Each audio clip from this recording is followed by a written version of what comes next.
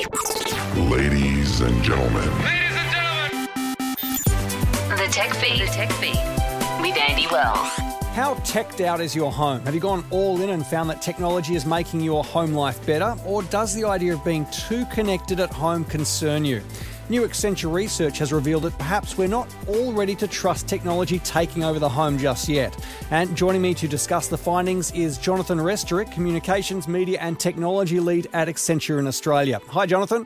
Hi, Andy. How are you? I'm really good. Now, this report from the research is titled Putting the Human First in the Future Home. Does that reflect general concern over how technology is impacting home life? We wouldn't put it as the glass half empty. We'd actually suggest it's the glass half full.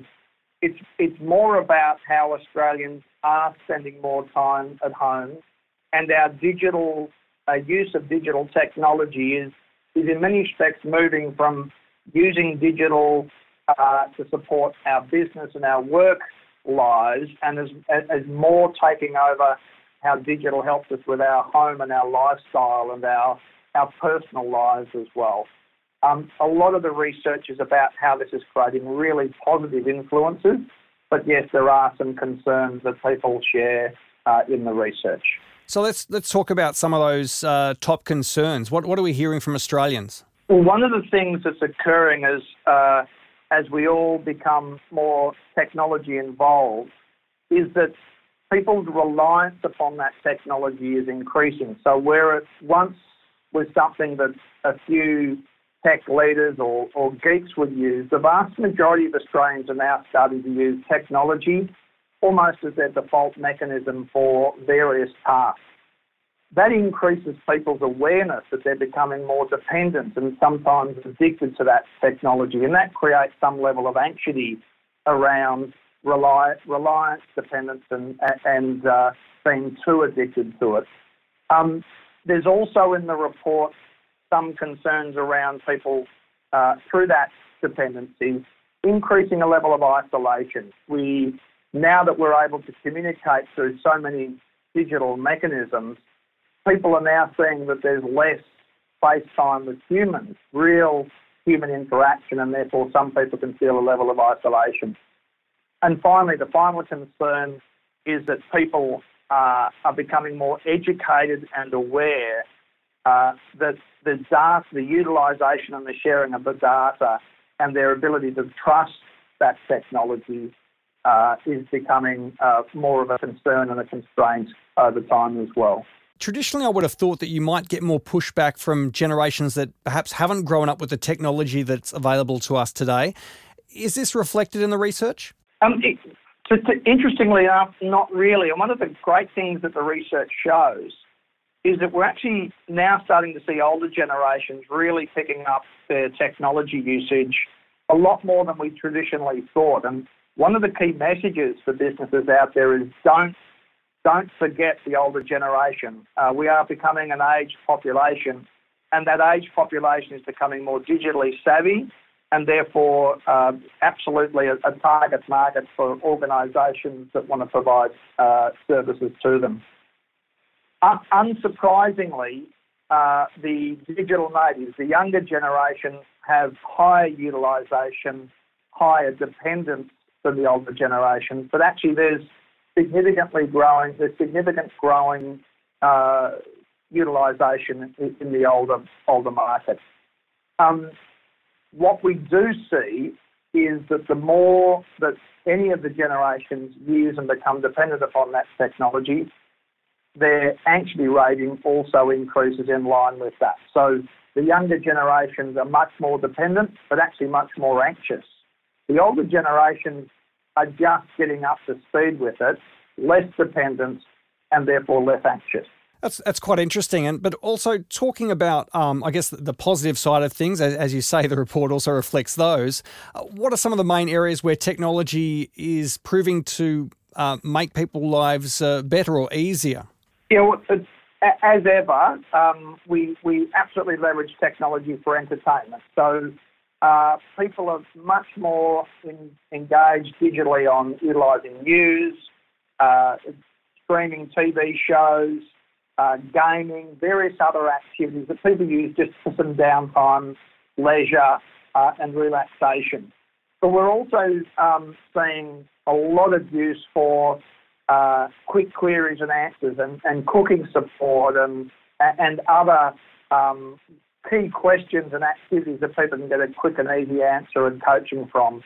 And we're also starting to see a significant increase in people using the technology for purchases, online banking, and transactions as such across those digital mechanisms at home as well. So entertainment, information, and also transactions. Well, speaking of adoption of technology, then what are some of the key influences when it comes to buying new devices for home? As ever, price and information from friends and colleagues and others that provide information on brands and brand awareness is important.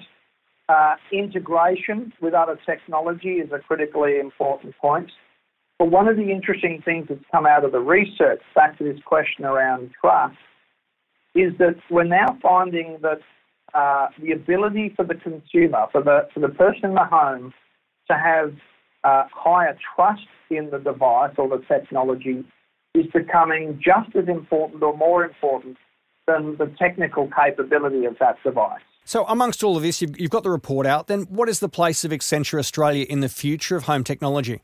Yeah, so we're an organisation that provides advisory services, technology support, engineering capabilities to businesses. So we're not necessarily an organisation that serves the end consumer.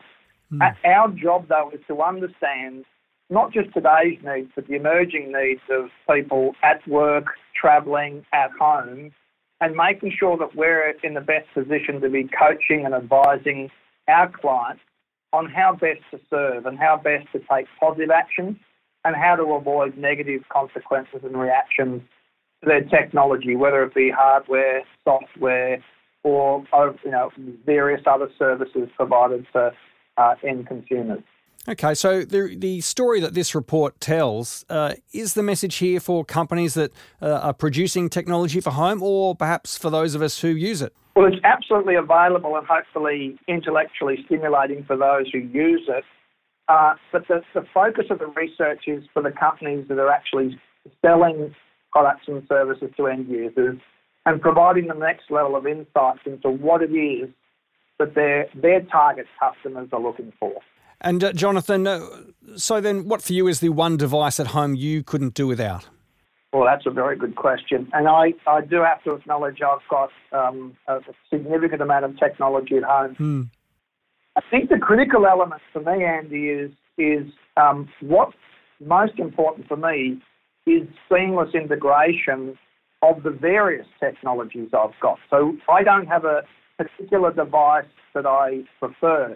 What's important to me is that I don't have to log off and log on between devices. I don't have to personally manage the transition and the movement between them.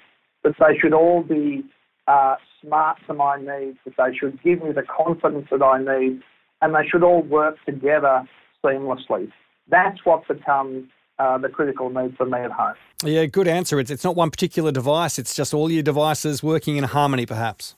Because it again says, in line with the title of the report, success is actually about putting the human first, not the technology first. It's what is it that I need? What are my functions? What are the activities that I do? What are the predictions that I need someone to be thinking about? And then I'm less concerned about which particular device. I'm more concerned about the orchestra of devices I've got working together to support my needs. The Tech Feed will now terminate. Visit techdaily.com.au. Some great insights there. Jonathan, thanks so much for your time again today. Have a great day, Andy.